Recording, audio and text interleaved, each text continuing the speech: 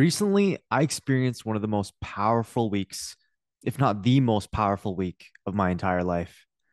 As many of you know, I recently started as head of sales at Untap Your Sales Potential, a sales coaching business designed to support B2B account executives access the mindset, habits, and selling skills of the top 1% of sales professionals. A few weeks ago, we held our first ever mastermind where 25 of our top clients got together and workshopped different topics to uncover how they could ignite their inner sales potential. This was a weekend filled with meditation, movement, inspiration, education, and vulnerability. We received an outpouring of positive feedback from our clients where someone said it was the most transformational weekend of their entire lives, more than even a Tony Robbins event.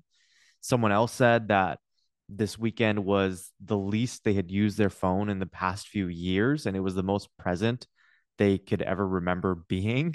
And then even someone else said, "This is absolutely not what I expected in the best ways possible." So lots of great feedback, lots of raving reviews. And for me personally, it was an opportunity to see firsthand the impact our business was having on our clients. And it just made me that much happier to be a part of this mission. On today's episode, I wanted to share with you my top 3 takeaways from the weekend so you can get a glimpse into how you can untap your sales potential. Let's begin.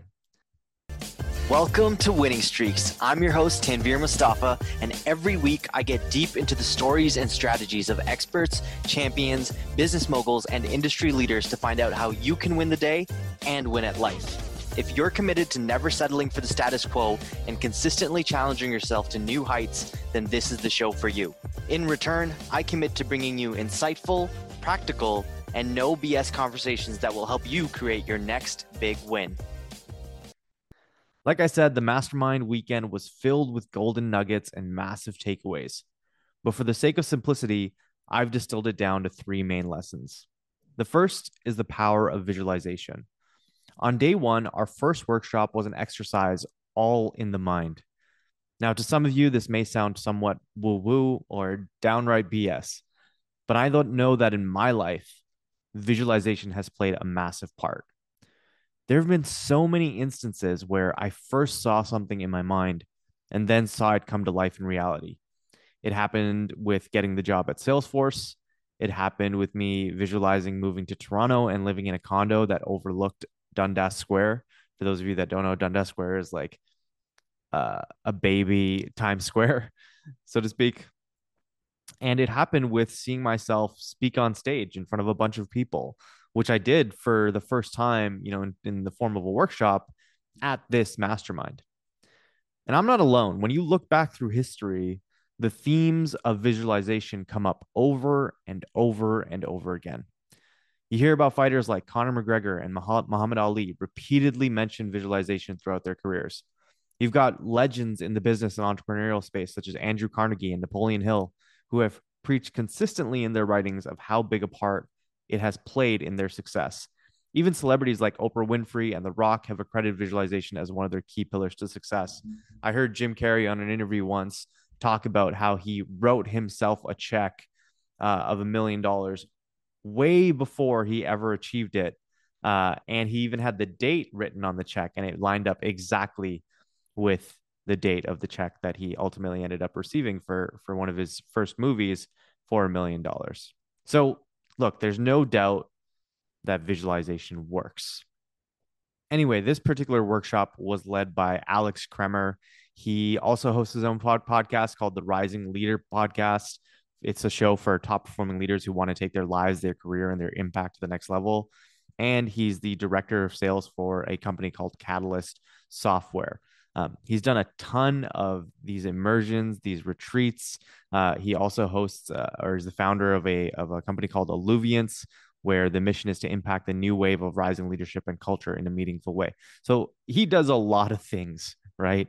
And he's been a part of a ton of immersions, and he led this visualization workshop, which, to be honest, when it first started out, it was quite confusing.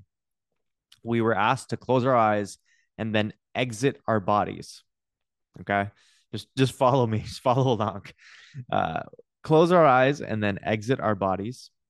From there, we would be carried into space with a beam of light, and then we'd be beamed back to Earth in a forest.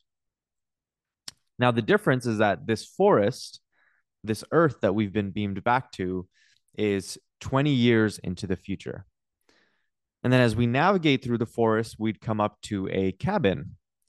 We knock on the door, someone opens up, and this someone isn't just anyone, this someone is me, it's you. It's the future version of yourself 20 years ahead, the 20 years ahead version of you. So if you're 30, it's your 50-year-old self. And it's at this point that we start to picture what our future self looks like, how they carry themselves. We sit down with them and start asking them questions about the last 20 years. What did we do? Who did we become?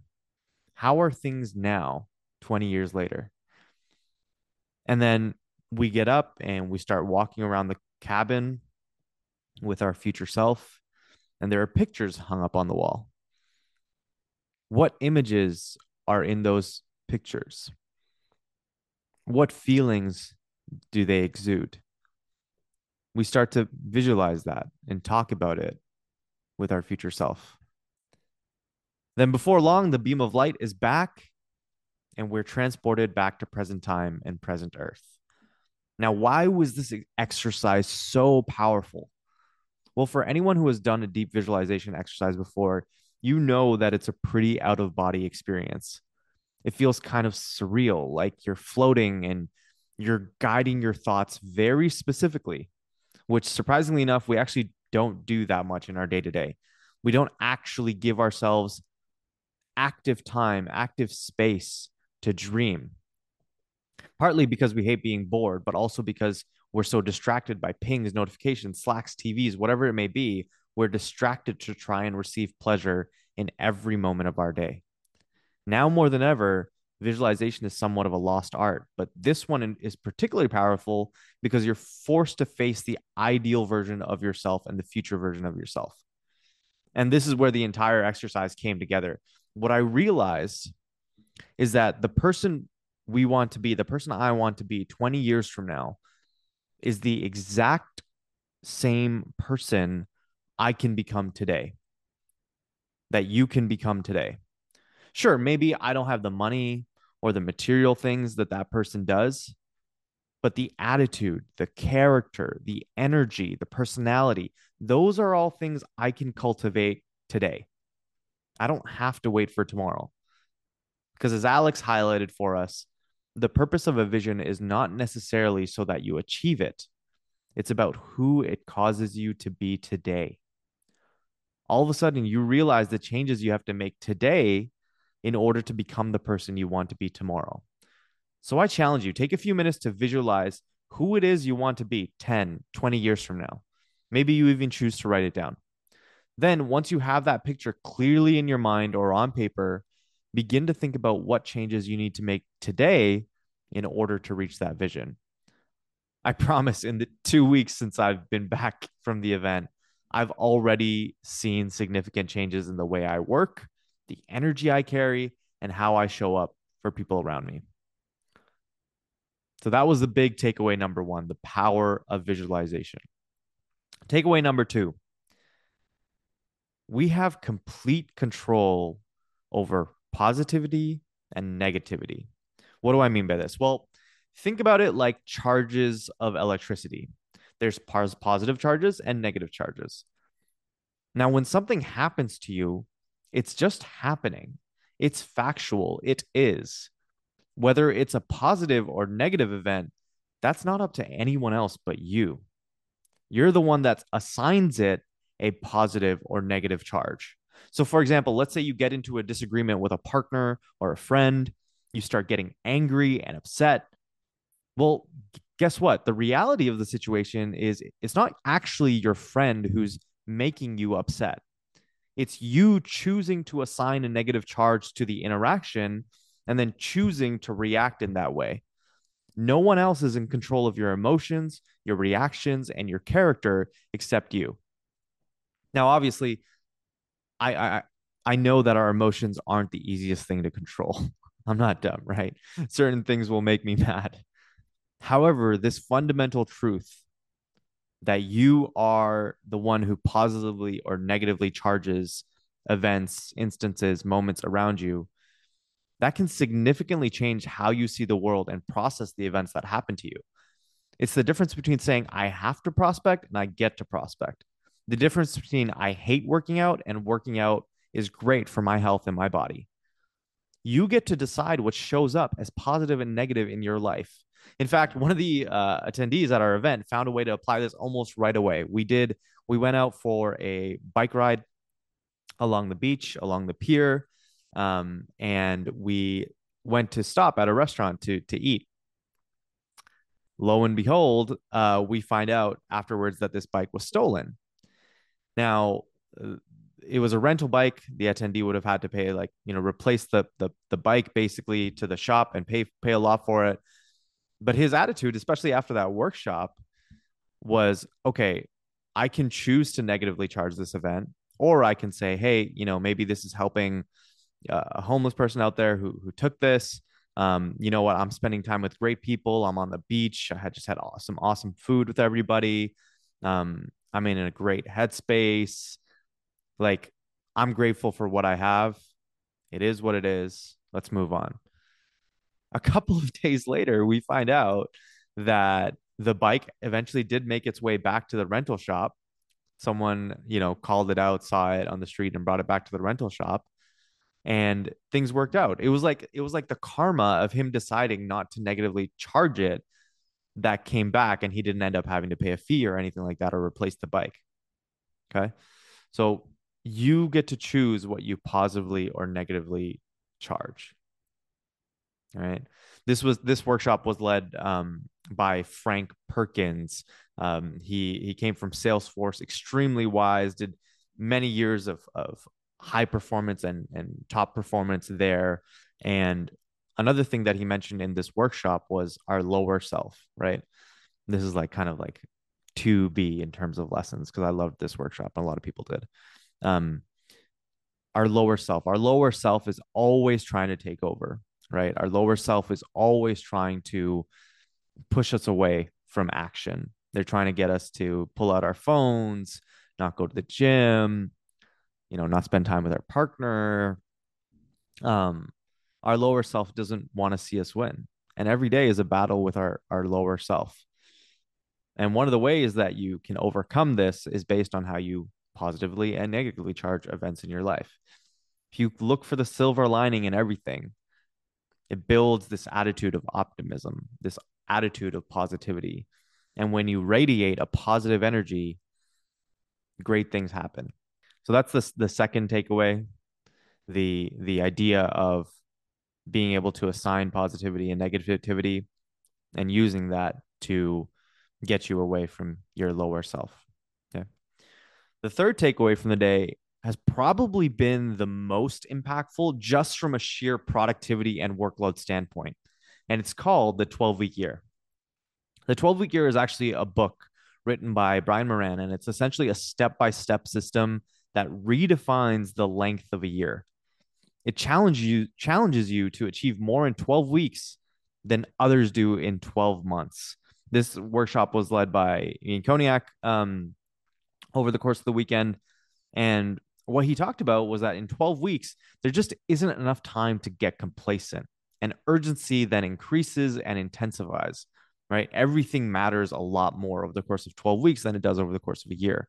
It avoids the pitfalls of low productivity and annualized thinking. So, how does it work? Well, first, you have to identify your primary goal. For example, for me, it's selling out all the spots in our sales coaching program. From there, you decide on three primary themes to focus on throughout the next 12 weeks. We're in the middle of Q2, so many of you sellers, the themes may center around generating pipeline, getting in-person events and on-sites done. And from there, maybe you would get even more precise and identify monthly themes.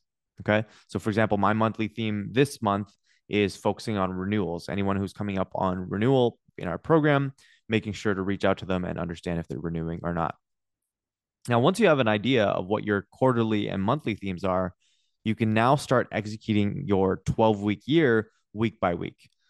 How this works is you have a weekly scorecard and you use that scorecard to write down your key actions for the week. Just write them all down. And for the most part, especially in sales, these should be revenue generating activities: prospecting, discovery, time with specific clients, building proposals, etc. These are revenue generating activities. And it's not enough to just say prospecting by itself. It would be prospecting to these specific accounts, following up with these specific contacts, blitzing through this specific target list, things like that. So you write down the list of key actions you have to do, even the operational stuff. And then once you're done, you assign a number to the action based on its level of priority. So, for example, the most important action would be assigned a one, the next a two, et cetera, et cetera. The last step is to then take each of these priorities and then add calendar blocks in order to execute them. So, if we again take the example of prospecting into a specific set of accounts, you would add that block of when exactly you're going to do that into your calendar. Throughout the week, slowly but surely, you start checking the box off, checking these actions off, right? At the end of the week, you go through all of the tasks you wrote down, check off the ones you completed, and then give yourself a score. So if you completed half of the tasks, your score is 50%. If you completed all of them, 100%. And then every week, you work with an accountability buddy to discuss your scores for the previous week and discuss what your plan is for the following week. It might sound a little complicated, but I promise it's not. This is a powerful system of execution that builds urgency, prioritization, and action into every single day of your week. I've done the 12-week year before this weekend because it's a part of our coaching program, but this event really drove the system home. The 2 weeks since I've come back from the event, I don't think I've ever felt so productive in my life. Things are getting done, needles are moving, work feels exciting, and birds are singing. I don't know about that last one, but it's crazy, like the productive output that I have during the workday. And on top of that, what it allows me to do when I'm not working is not have to worry about work because I know I got the key actions done. So when I'm away from work and if I'm with my partner, with friends, at the gym, I'm not stressing out about work, which is great. The goal here isn't to be perfect with a 12-week year. It's not to hit 100% every week, although that would be awesome. But I'd be surprised if someone was always on point with it. The goal is to see the score slowly move up and up over time, the average to improve over time. If you come from a background of athletics, you're just trying to increase your field goal percentage, your shots on goal, right? I don't know. I think I'm not an expert in golf, but trying to get a better handicap over time. Golf listeners, please correct me if I'm wrong, but that's the idea. And that's life, right? We all just want to experience consistent improvement over time. There's a Japanese term called kaizen. It means continuous improvement. That's what life is all about. We're all always just trying to get one step better day by day. All right. So again, my top three takeaways were number one, the power of visualization. If you haven't yet, try out a visualization exercise. Maybe just sit with yourself and your thoughts and visualize what your future self looks like, speaks like, is like, and see what that does for you today. Number two, you have the power to assign positive or negative charges to the things that happen to you. And number three, the 12-week year, which if you haven't checked it out, I would highly recommend reading the book, The 12-Week Year by Brian Moran. It dives a lot more in depth than I did on this episode. And it's been a absolute game changer for me in terms of productivity, work satisfaction, life satisfaction. And it works really, really well. So those are my top three takeaways. I hope you enjoyed this episode of Winning Streaks. If you did, go ahead and please leave a review on your podcast platform of choice. And I will see you next time on the next episode of Winning Streaks.